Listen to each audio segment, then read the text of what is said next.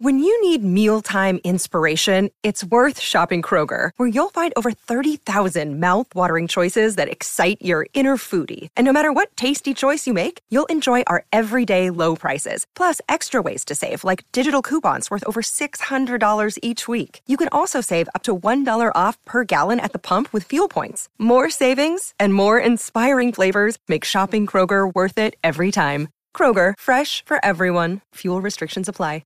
Another day is here, and you're ready for it. What to wear? Check. Breakfast, lunch, and dinner? Check. Planning for what's next and how to save for it? That's where Bank of America can help. For your financial to-dos, Bank of America has experts ready to help get you closer to your goals. Get started at one of our local financial centers or 24/7 in our mobile banking app. Find a location near you at bankofamerica.com/talktous. What would you like the power to do? Mobile banking requires downloading the app and is only available for select devices. Message and data rates may apply. Bank of America N.A., member FDIC.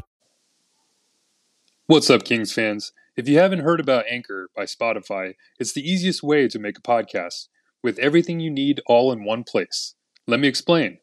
Anchor has tools that allow you to record and edit your podcast right from your phone or computer.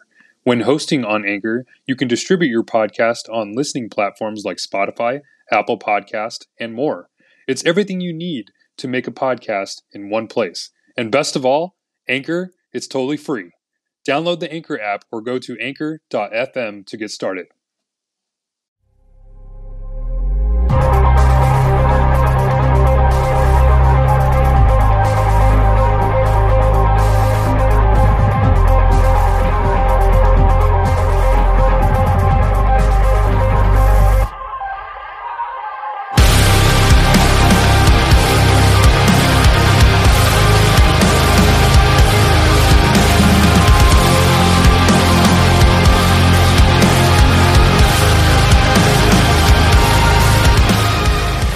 All right, guys, welcome in to Hockey Royalty, the official podcast of HockeyRoyalty.com. As always, I am your host, Randy McMahon.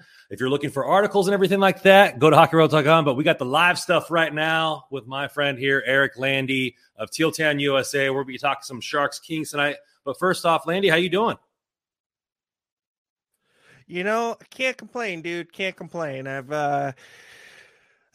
We're just getting into the meat or the dog days of the season. That's for sure. With the NHL, I mean, we're kind of in that last little lap, and then unfortunately, I know you're a big baseball fan too, so we're just kind of in the holding pattern until Manfred kind of gets off his behind and figures out what we're gonna do with this thing. So, that being said, ready to talk some Sharks, dude? Yeah, I mean, I could talk about the Kings win tonight over Boston for another 30, 40 minutes, but we didn't bring you on here for that. So yeah, let's get it going, man. Let's get some hockey talk going because we got a big series coming up, 3 games. But before we get into that, let's start with the teams in general, starting off with the centerpiece prospects. Obviously, the Sharks drafted their highest prospect in a long time in William Eklund, who started the season out with them. We're finally starting to see Byfield as far as the Kings are concerned. Let's start on your end. What was your thoughts, obviously, with Eklund, the pick, how he played earlier in the season, and do you think they should have kept him on the roster? Oh boy. Well, we've gone, especially in the Sharks fandom, we've kind of gone back and forth on, just kind of where we're at with him and his development, what was best for him. And I was of the camp that, the NHL seemed like it was a little bit of a big game for him. And I think that it was going to take some time to adjust. Now, he didn't look completely out of character or out of sync here, but I think the best thing, if you want to keep him developing at a good rate, you want him to get some confidence and you want him to, develop into that first line type of player. Sending him back to a junior organization or to the minor leagues, I think was the prudent decision. I would have kept him in North America, to be honest, and I would have kept him in the AHL. And the reason why I'll tell you this is because the change from North American ice to European ice is a little different. And we have seen players that migrate to and from European ice have a little bit of a hard time adjusting to the North American size rink. So, instead of it being, 80 by 200, it's, I think it's 100. I think it's a little bit wider. International ice is a little bit wider. So I think it's somewhere like 100 feet.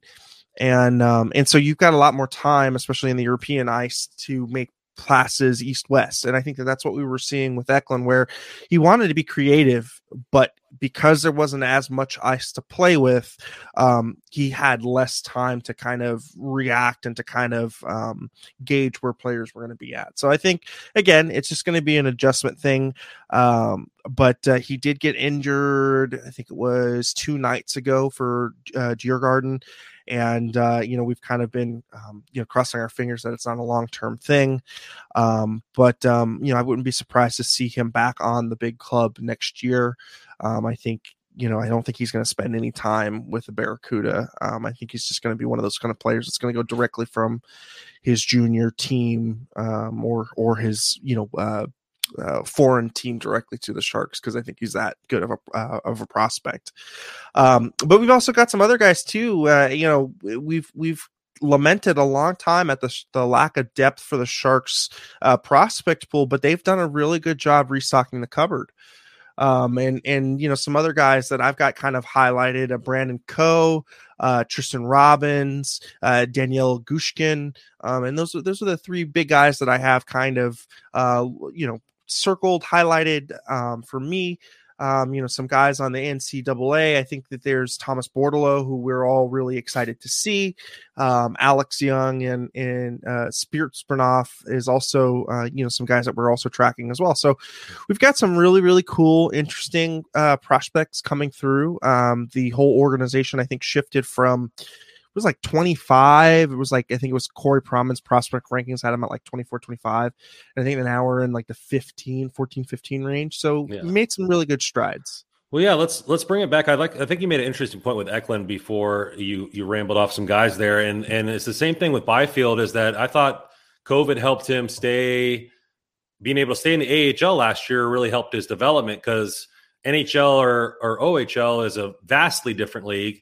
And for the second overall pick, playing a year in Canada again might not have done him good, but playing with adults in the United States could have really helped him out for different reasons than Eklund, as you mentioned. But having AHL is widely known as the second best league in hockey by most people, and I think you're probably right. Eklund maybe would have benefited more from staying in the United States.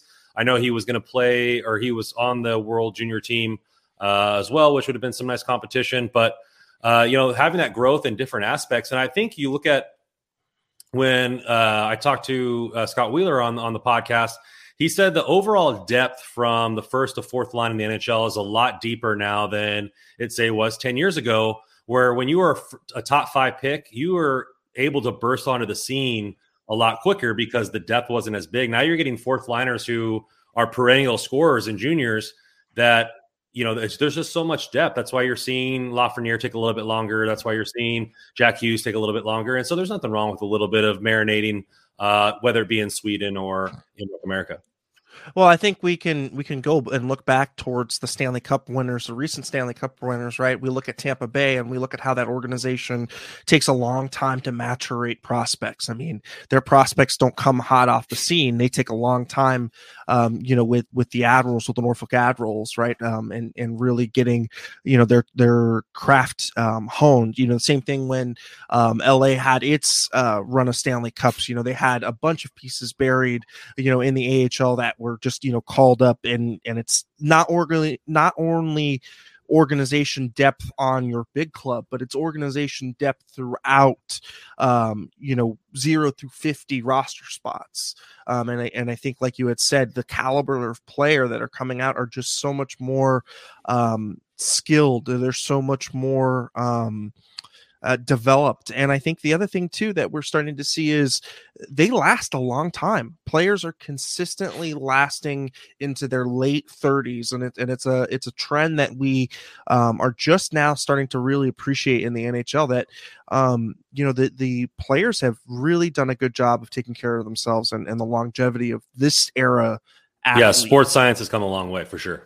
Yeah, is incredible. So like you said, the depth is just incredible, and it's hard to crack those lineups. Let's swing it over to the rivalry itself. Now, obviously, it's a viewpoint there, but I think it's mutual hatred is a good term to call it, or respect, however you want to use it. The longtime Sharks were, I mean, they were relevant, and they're starting to maybe teeter off that. A lot of their big stars are getting up there in age, as well as with us, Brownie being over 35, Kopitar and Doughty into their 30s, same thing with Quick. So the rivalry's been lasted a long time, but just kind of maybe talk about what your thought is on the rivalry, maybe some highs and lows, and then, how it's kind of matured into like the last couple of years for you. Yeah. Least. Yeah. So, I mean, for me, LA is going to always be the rival. There might be other teams that come in and out, but I think for me, I almost look at it as a geographical, and I see it almost on the, the Giants, Dodgers, or the Niners, Rams type of rivalry where, it's just LA and we don't like Los Angeles as a Bay Area team. So, I think to me, it's inherently going to always have that built-in rivalry. But as you said, I mean, the team has gone through some changes, and I think each team has started to kind of go into their own direction, right? The San Jose Sharks are kind of languishing right now, whereas the Kings, I think, are on the ascent. And I think that they're just kind of in different, they're in different different arcs in where they're at in the organization goes. And so I think when each team is kind of going their different ways, one team is relevant and one team isn't, I think you're going to start to see the fireworks dwindle a little bit. But I tell you, from a fan perspective, I think that the rivalry is alive and well. And I think, you'd pull most Sharks fans that either tell you the Kings or the Knights are our biggest rival. And for me, it's going to be the Kings because, again, that geographic thing trumps all. But, it's so crazy how the Knights became rivalries for everybody overnight. Yeah. I think it's just like they got into the league. They got those easy, quote unquote, rules for them to take players from everybody. They were allowed to make all these. They were pretty aggressive in their backyard deals, but just instantly a good team, I think, kind of pissed a lot of people off, if I don't say so myself. Well, I mean, when the Sharks came in, we had a couple of years of languishing at the bottom. When the Kings came in, they were historically bad, in 67, right? When they were expansion. So I think for most franchises that are expansion franchises, there's this unique type of pain that you feel in the first couple of years that most expansion franchises have to go through. And it seems like Vegas kind of bypassed that.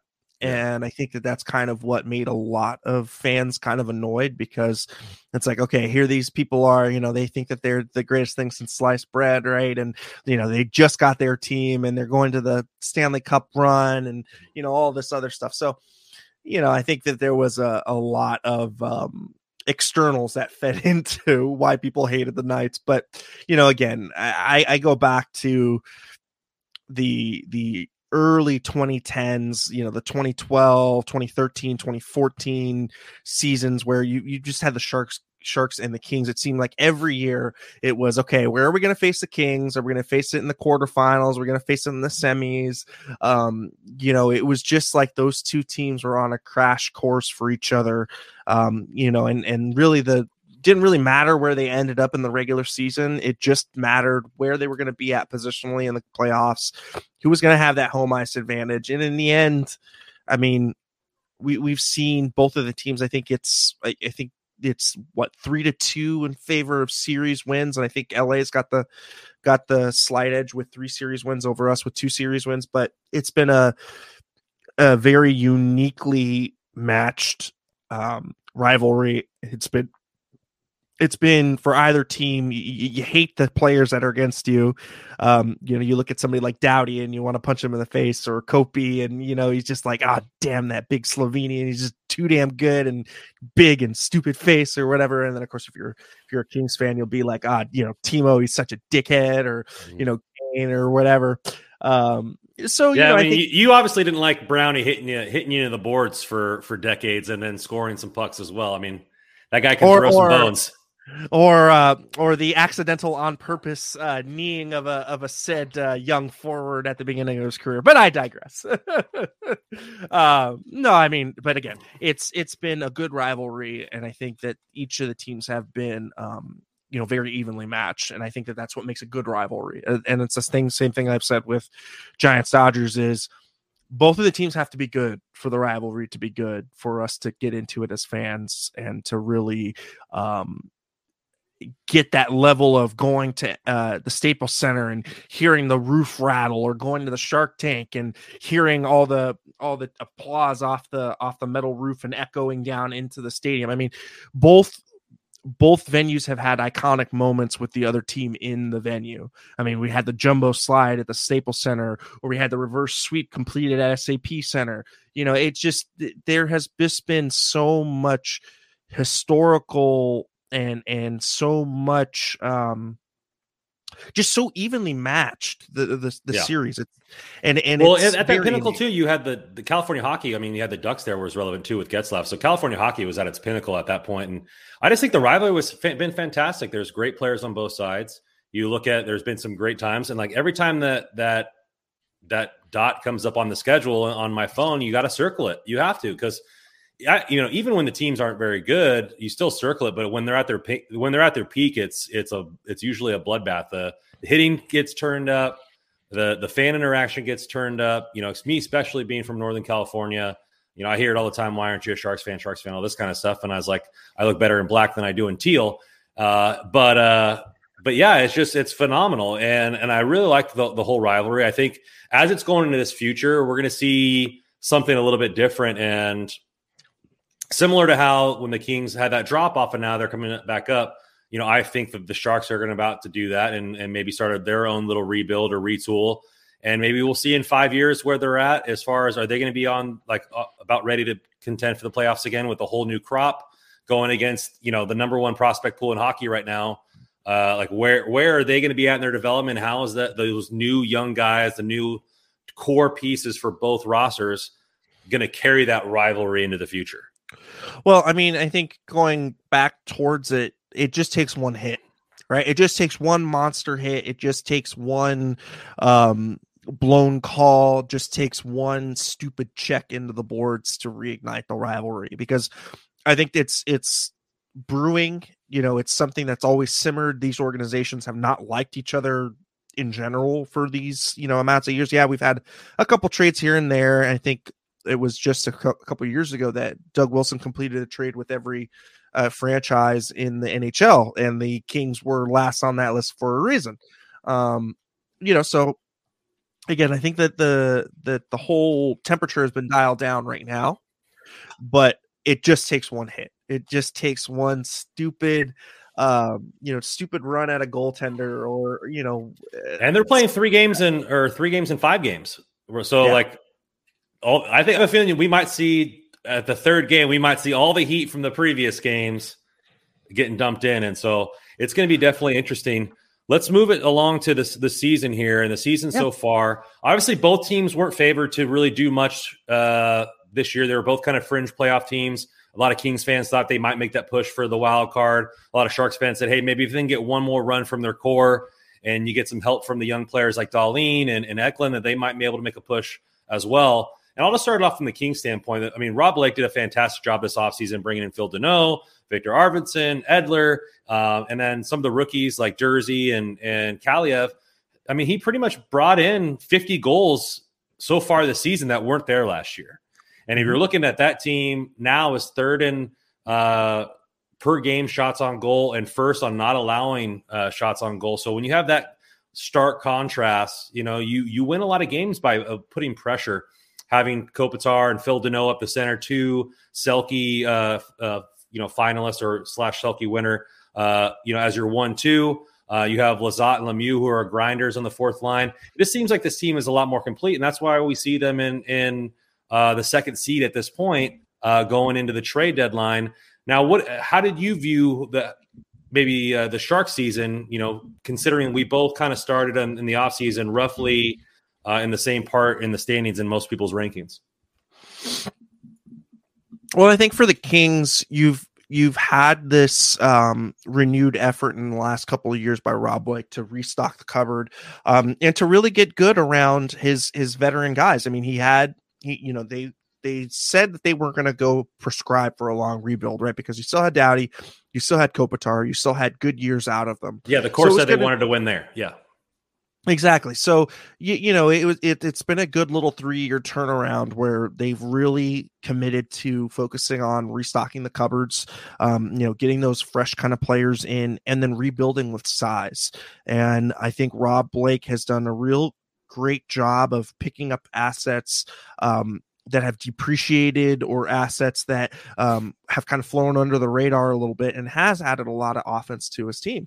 And like you had said, it's reflected in the standings. And I think right now, for me, the Kings are maybe just slightly ahead of schedule. I'd say I would have had them flirting with the wild card, really pushing hard for wild card number 2 or wild card number 1. But as a second seed right now, they're going really well. They have points advantage over Vegas, even if Vegas catches up with games played. So you like where Los Angeles is insofar as the season and how they've banked their points. On the Sharks hand, I believe if they go 500 for the rest of the season, the Kings will end up with like 94 or 95 points, which should be enough to get them in. Yeah. I think we've targeted 91 points is kind of where the wild card I think is gonna end up. So if you can bank anything past 90, I think you're going to be in really good shape to get one of those spots. On the Sharks end of the things, I went in cautiously optimistic. I said, if they can keep their core healthy, I felt that they had pieces to make some noise. But again, I still felt that the team was at least one impact forward away with Evander Kane on the roster. Of course, without Evander Kane on the roster, you're now taking another impact player out. So realistically, this team is at least one second line away from really making any kind of noise at this point. I think the team's depth kind of speaks for itself. You look at their shot totals in the last 5 games, and they've been putrid. Not last game, but the game before, when they played against the Predators, they lost 8-0. Scoring has been an issue. Now we've got James Reimer on the injured reserve as well. So, this team is really not going anywhere at this point. And I think we're kind of now salvaging moral victories and kind of setting ourselves up for what's going to happen next season, who's going to pay for a contract, play for a contract, who's getting a new contract, who's getting shipped out. And I think a lot of those questions are going to be answered and asked in this next little period going up to the trade deadline. Yeah, we're seeing a lot from the Kings as far as you look at, they have, I believe 8 guys, over 25 points, where the Sharks have 6 and 4 guys that are just really carrying the team, which is the veterans. And so, like you said, depth is really where it's at. And if those guys don't show up, it's hard to win games, and all that kind of stuff. So, not to mention too the utilization factor, right? So you're, like you had said, right, the bulk of the offense is coming from those 4 or 5 players, but in order to get that offensive productivity out of those players, they've actually had to play increased loads. So not only do you have the fact that you're reliant upon these players to output, but you're also running them into the ground. So now we're starting to see a player like Hurdle, who was on, I think, a 60-70 point pace, now I think is coming back down to earth to around maybe 50. And I think a lot of that has to do with being overplayed. He plays both power play, penalty kill, and the most amount of ice 5-on-5.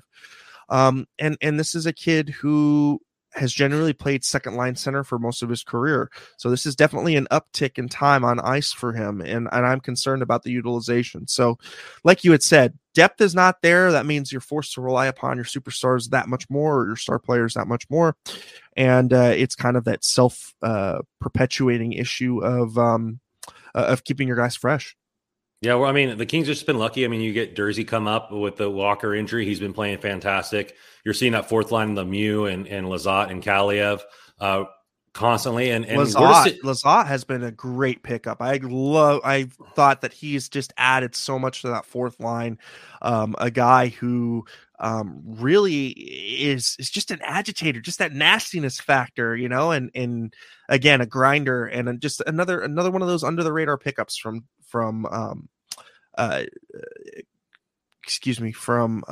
Rob Blake. Rob Blake. Yeah. I mean, it's just facts, because the Kings last year maybe had one line a game that was functional or partly functional, and we're seeing them roll 4 lines almost every single game, like waves and waves of Warriors crashing upon the shore. So it's crazy what they're doing this year, and people are picking them up. Obviously, Kempe on almost a 35 goal pace was unexpected by most people, but you're getting the goal scoring from VA. Danault is probably one of the best two-way center, if not the best two-way center in the league in most analytics. And we're just getting a lot of things to go right, which when you stock the covers that much and you make some good moves, it can turn like a light switch. So, Arvidsson has seemingly turned around his career. I mean, right. He's at 38 points, but I think, he'll end up with at least 50 points on the season. And this is a cat who we kind of, we thought that there was the talent there, but it had been a while since he had kind of flashed the numbers that we thought, he could. So it's good to see. Well, as a Sharks fan, it's not good to see, but as a Kings fan, it's definitely really awesome to see the coaching staff maximizing the return on the players that they've got right now and getting some surprise contributions. Yeah, Kings are holding their breath. He got injured, not this game, but the previous game. So we'll see how long he's out. The Kings actually suffered some, like the last 3 games that each game they've suffered an injury. So to Lemieux, who's been that grindy, he's the guy that fights everybody. You got Arvidsson, who just came off a hat trick to win it, and then he got injured. And today, Mikey Anderson, our left D1, out in the first with the hit from the Rat Marchand in the board. So Kings rolling right now, and they're pretty deep, but lose some key players there. Before we go on to the next topic here, we're going to get a word from our sponsor, DraftKings. Hoops fans, the latest offer from DraftKings Sportsbook as an official sports betting partner of the NBA is too good to pass up. I'm talking between the legs 360 windmill good. New customers can bet just $1 on any team and get $150 in free bets if they win. It's that simple. If Sportsbook isn't available in your state, you can still take your shot at a big payday. Everyone can play for huge cash prizes. With DraftKings Daily Fantasy Basketball Contest, DraftKings is giving all new customers a free shot at millions of dollars in total prizes on their first deposit.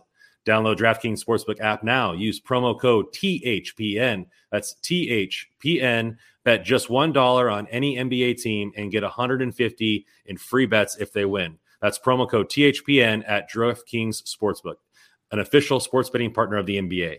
21 years of age, minimum age, and in location requirements based on jurisdiction. See DraftKings.com/sportsbook for a full list of requirements and state-specific responsible gaming resources. Void where prohibited. Minimum $5 deposit. Gambling problem? Call 1-800-GAMBLER. In Tennessee, call or text Tennessee Red Line 1-800-889-9789. In Connecticut, call 888-789-7777 or visit ccpg.org/chat. In New York, call 877-8-HOPENY or text 467-369. Thank you, DraftKings. All right, we're moving on to the trade deadline. It's a little late this year. It's kind of weird. It's like trade deadline, like a couple weeks, and then playoffs. So, but obviously, teams in 2 different situations. Kings are probably going to be buyers or staying pat. But let's flip it over. Let's start with the Sharks. See what they're going to do. Obviously, in the beginning of the season, you guys have a lot of those questions on what they're going to push. Are they going to sell? The biggest issue is a lot of the albatross contracts that you have on the blue line. What do you see them doing this year? Who do you think is the most movable pieces, and maybe what you guys can get in return? Well, I think the biggest question right now in Sharks land has got to be centered around number 48, right? I mean, it's got to be about what Hurdle's gonna do insofar as, is he going to resign in San Jose, or is he going to want to chase his cup dream somewhere else? Last that I heard, and this was from today from Elliot Friedman, the Sharks have made a really, really big push to keep him. Now, the Sharks have been very, very tight-lipped on any kind of contract talks with Hurdle. The last thing that we had heard from Hurdle's camp was they had some really positive conversations with the Sharks. But that's about it. The Sharks themselves haven't really said much. So Elliot did a little bit of digging, and it seems that the team is actually really, really keen on keeping him, and that they haven't even entertained ideas for trades yet because they are so focused on the re-sign at this point. So he's 28. So if they did do a little mini rebuild, 3 to 5 years, you're looking at he could be that, kind of where 31, 32. Yeah, 32, kind of where, Kopi is kind of right now, that kind of age in the rebuild, and try to be there to lead the team, for that next little wave in their franchise. Yeah, and I think that is kind of the idea, is to kind of build around him. But of course, it's going to all be dependent upon if he's going to want to stay. And if he decides, hey, look, we've had a good run here in San Jose, but we just can't do it here, and I'd like to go somewhere else. Then, I think we'll probably start to hear that maybe a week before the deadline. I think we're 2.5 weeks, 3 weeks almost from the deadline. So I think if we don't start to hear something like a week out, then I would start to say, maybe it's going to be more of a trade type of deal where you'll try to extract. It's going to be a low first round pick, right? Whoever is a contender that's going to want to get him is going to try and trade their first round pick. Of course, it's going to be low because they're going to be playoff contenders. So, it's going to be something like that, and maybe a B+ prospect, A- kind of prospect. So picking a player is kind of what I think, you'd ask for a player like Hertl. There's some other him and Forsberg seem like the biggest UFAs available on as far as forwards go, and they're in the same position. I think Elliot Friedman said the same thing about Nashville, and saying that they're kind of waiting to see where they're at. I mean, they're in more of a playoff condition that you are. You got a little different situation. They would like to re-sign him, but they don't want to see him go for nothing. And so they're kind of in that limbo aspect, like you said, 2 weeks until the deadline. Now, the thing with Nashville, though, is they do also have Ryan Johansson, right? So they have their number one center, or him and Duchesne, right? So they have, a 1-2 center. So it's not as imperative for them to re-sign their player, because you look at the depth chart in San Jose, it's Logan and Hertl. That's your 1 and your 2. I mean, you know what I mean? And so you've got to have somebody that's going to play that spot if you're going to ship him out. And I just don't know who that is going to be for the Sharks. I mean, you can put a random no-namer, yes, but you have to also think about how much is it going to cost me to recoup number 1B, 2A type center. Those just don't grow on trees, right? So it's all about one, I think where he wants to go, 2, the length of the contract that the player wants to sign, and 3, just the fit on the team for where the player is going to be. A team like San Jose, where center is needed at a premium, that's definitely a need. But if you go and you shop them to a team, let's say like New York, they could use them as a third line center, and that would be a hell of a third line center. But I mean, he could be an impact player, higher up in your lineup. So Hertl's kind of an interesting player because he can play anywhere up and down the lineup. He can play on the wing. He can play at center. And again, those kind of players are very hard to come by. So it would not surprise me to see the Sharks do re-sign him. But again, I think it'll be up to what Hertl wants to do in the end. Yeah, it's going to be something interesting, what they say they can get from him. His cap hit, not too bad, 5.6. I'm sure if San Jose ate some of that, they could probably get a better package in return. And they might be able to get a first-round pick and an A+ prospect. I mean, it's an expiring contract, so there's not an extra year you have to worry about. So, it's going to be prorated for when you trade him. So it'll be about. I'm not talking about the money. I'm talking about you have to fit under the cap. What I'm saying is the cap hit is also prorated as well, so they don't get the full cap hit at trade deadline, because that cap hit is based upon 1 year's worth of salary. So you'll have a prorated cap hit. So it'll be, I think it's roughly 2/3 of what the cap hit is now. So let's say it costs 5.8. I think it's salaries, 5.7, 5.8. And I think the actual cap hit you would take on as a team, I think would be somewhere in the 4s. I think it's like 4 million flat or something at the deadline. That's what it's going to cost you in cap space. So I think it's an asset that's definitely valuable from a price perspective. I think it's also, again, it's a expiring contract, so you don't have to worry about the extra year. It's also a player that's only 28 years old, so it's not like we're talking about a guy here who's on his last deal or a guy who's trying to play fourth line minutes or whatever. No, this is a high caliber first line, second line type of player. A center is his natural position, but again, can be a winger, impact player, 200-foot player. What do you think about Barbanoff? I mean, he's a UFA. He's 27. Probably won't be around for the rebuild. He's having a decent year and only a cap hit of $1 million. Easy to fit him on any team that's contending. And with his season, you could probably get a decent return in the draft. We talked a little bit about him being a guy that you could maybe try and get like a 3rd round pick out of, maybe a 4th round pick. But again, I mean, this is a guy who was on waivers last year, a guy that a lot of teams have had the opportunity to kind of nab, and it didn't seem like there was very much interest. I don't know what the market's going to be like for him. It might be still kind of tepid. That being said, I think he's also likes the fit here in San Jose. So again, if you could bring him in at a relatively low contract, you're going to need bodies to play.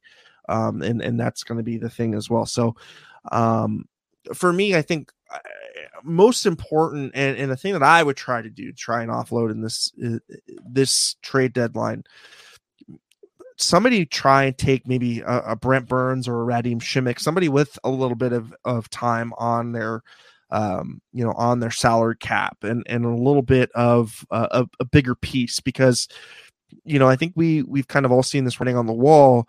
The team is a lot farther than the organization is leading the fans to believe. Yeah. I think it's farther away than where it is. I think a lot of people see it's time for the rebuild, and I think getting the most value you can out of a Burns, out of a Šimić, hell, even a Logan Couture. I mean, I would not be, I wouldn't put it past the team to try and extract value that way. But if it were me, I would really focus on trying to get rid of one of the big contracts, and try to see if you can take half of the salary and keep it and retain it, and see if somebody will take a flyer on a Brent Burns or somebody needing a spare defenseman or what have you. But that's kind of where I look at it on the off season or with the off season and with the trade deadline. I think the trade deadline, it's all about maximizing expiring contracts, and getting pieces out, and really looking at where the market is and looking at what GMs need at this time of year, right? I mean, defensemen are always needed. It seems like face-off guys are always needed. Well, I mean, the Kings fans were going through that last year or a couple of years ago. We know how it is to sell everybody away, and sometimes you just need to sell everybody. Like you just need to get whatever you can get. Whether Barbanoff is a 3rd or 4th rounder, if he wants to come back and sign in the offseason, that's fine. But the Sharks need to, restock the cupboard and do whatever they can. It wasn't fun seeing Jack Campbell go, or Muzzin or Clifford or any of these guys, that were, most of them cup holders, and Toffoli and that kind of stuff. But those prospects helped, stock our cupboard. They're going to be around, and either they're going to be used for trade pieces like past prospects were for Mike Richards and Jeff Carter, or they're going to be on the Kings for a while. And I think the Sharks need to do that. And it's going to be hard. I mean, the Kings never had to deal with any of those contracts as big as what you guys have. Our biggest contracts they wanted to keep in Kopitar and Doughty. And I think, they were a little bit younger at the time that they got their money. So definitely not fun, seeing what you're going to get for these guys and realizing that maybe that era is coming to an end. Kings fans had to go through that. And we're a lot happier this year. We're talking about trade deadlines for the Kings. How much is it going to take to get Jakob Chychrun? Is the big thing around the Kings Twitter sphere. Will they go for Forsberg at the deadline and make a push? Are they a cup contender? Money Pucks has us anywhere between 5 to 7% to win the Stanley Cup. So we're on that fringe cup team. A lot of Kings fans don't think we are. I think with the Corsi infused team that we are, and that shot volume team, if we get a couple more people to bury it in and our special teams can creep a little bit, we have a puncher's chance at competing with the juggernaut teams that are in the league. But it's nice to be a part of the buyer. I think ultimately the way Rob Blake has approached this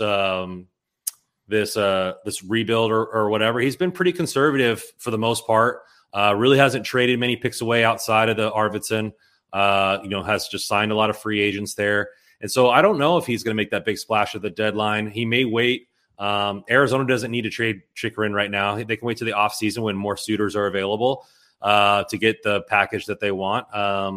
will Forsberg be available? I think if it's a hockey move, like let's say it's you guys trade, like a second rounder and a B type prospect for Chychrun or something that is of equal value, similar equal Chychrun's value. They're asking Eichel package right now. They're asking for he led the league in goals last year for defensemen, but you're looking at either Turcotte or Velarde, a first round pick, and another prospect or player or two, depending on who those prospects and players are.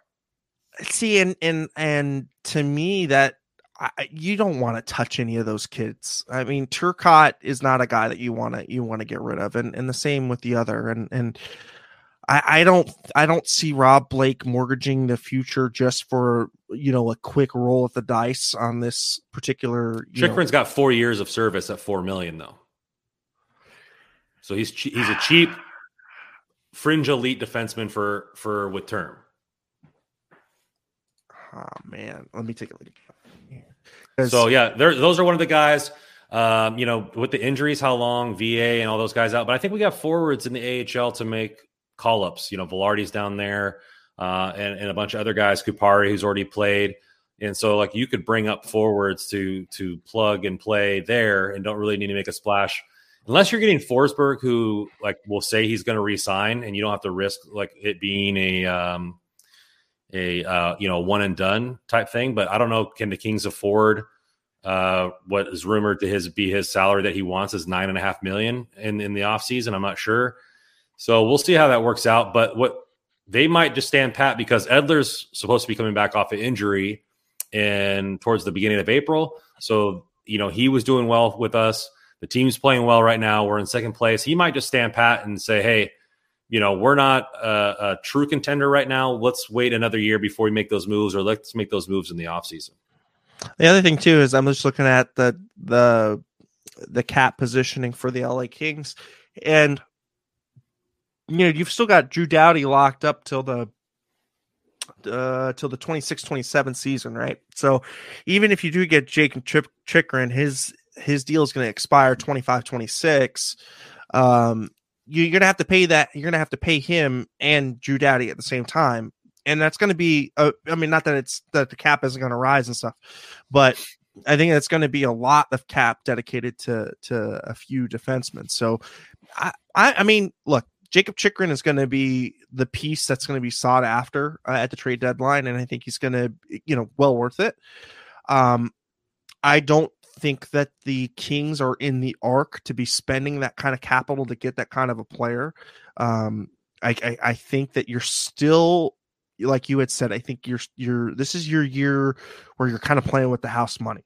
I think next year is really when the expectations start to come back for the Kings. Like, hey, okay, now it's going to be quarterfinals, or now it's going to be semis, or, now let's take a, this seems like a Western Conference title team. To me, this team right now still seems like a team that is got to learn its playoff.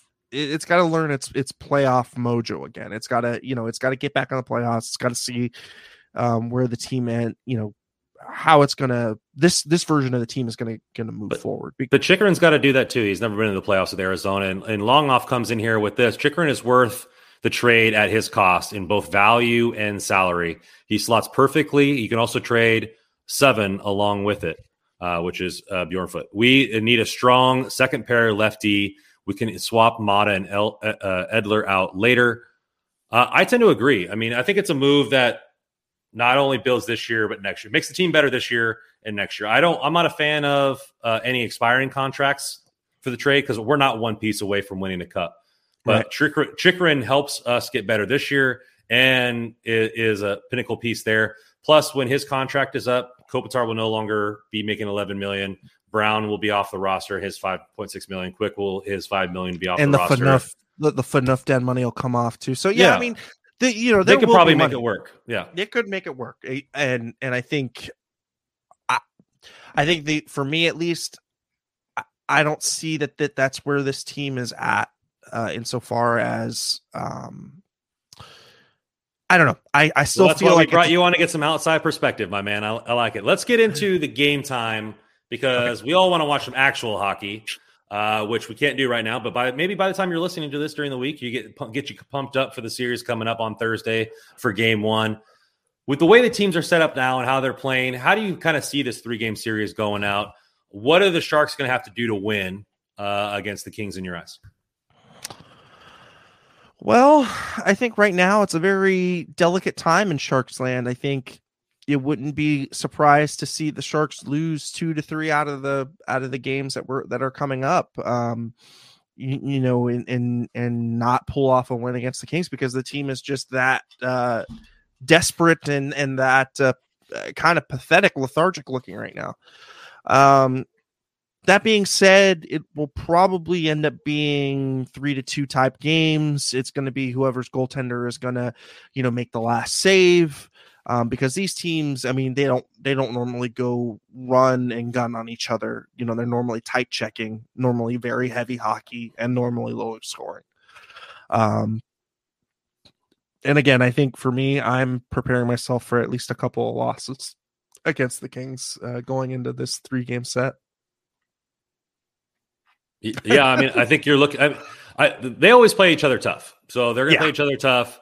It is always how it is. The Sharks, no matter how good or bad they are, they seem to put points up on LA. So I think the way they're playing now, we had a couple bad losses, one to the Bruins and then to Dallas, and then they rambled off some great wins. As recording tonight, we just watched them beat Boston, come back and tie it in the last 30 seconds and win in overtime with a goal by Athanasiou. So there's been some late game heroics from Victor Arvidsson, Athanasiou. Different characters are stepping up. I think this is the deepest the Kings have been in the last few years for sure when facing the Sharks. And so, the goal. It's not a good time. It's not a good time for the Sharks depth wise, right? There's a lot of injuries depth wise for the team. We will be getting Erik Karlsson back, but the forward wise, I mean, forwards, you guys just wipe the floor insofar as the depth goes. So, that's kind of why I'm not very optimistic for our chances because the Kings are just that deep right now. I mean, they're playing some really good hockey. They had a couple of missteps, yes, but I think that this is a team also too that's led by Doughty and Kopitar, and this is a team that knows how to win, knows how to weather the ebbs and flows of a season. So, that being said, I think the Kings, I think it'll probably be the Kings will probably win a couple. One of the 3 games will go to overtime, I predict it probably through the next the next 3 games that we'll play each other will probably be. I'm going to say 4 or 5 points for the Kings in the 3 games is what I think we get.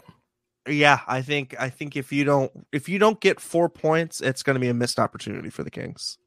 Yeah, they're playing. I think they're playing Florida and another playoff team, Colorado, in between a couple of the games with you guys. So definitely got to win against the Sharks in order to make those other games worth it. So it's going to be tough. I mean, the Sharks always play us tough. I think they're going to have to shut down, like we talked about. You guys have 4 guys that are really the pinnacle of your offense. If we can shut them down, the Kings are throwing 4 lines at you all the time. How long are these injuries going to affect us, right? So they just happened. We played you guys on Thursday. Arvidsson, Lemieux, and Mikey Anderson are 3 top guys on our team. Who fills that role? How well does that work out? Are we going to maybe see a call up like Elias Anderson, who just come off his injury stint? Is it going to be Velarde that gets a shot, depending on how long I'd like to see Velarde. Yeah, I'd like to see Velarde. Especially since, Arvidsson's a power play type guy. Maybe bring up Velarde to get his chance there. So Kings fans are holding their breath and seeing how long the injuries are going to be. And I think that'll dictate the moves from the roster, but it's always going to be nice. And so, it's good. It's a fun games. It's entertaining games. If you're going to the games, you're having fun, talking back and forth with the opposing fans, razzing them, busting some jaws and stuff, not literally, but metaphorically. And it's always going to be a good time here. Let's go into future predictions and wrap this thing up here. For King, I'll go second in the future predictions. What do you think? How does the season end for the Sharks? Do they make a run and maybe push for a wild card? Or do you think it's over with? They sell off. How many pieces are they going to sell off?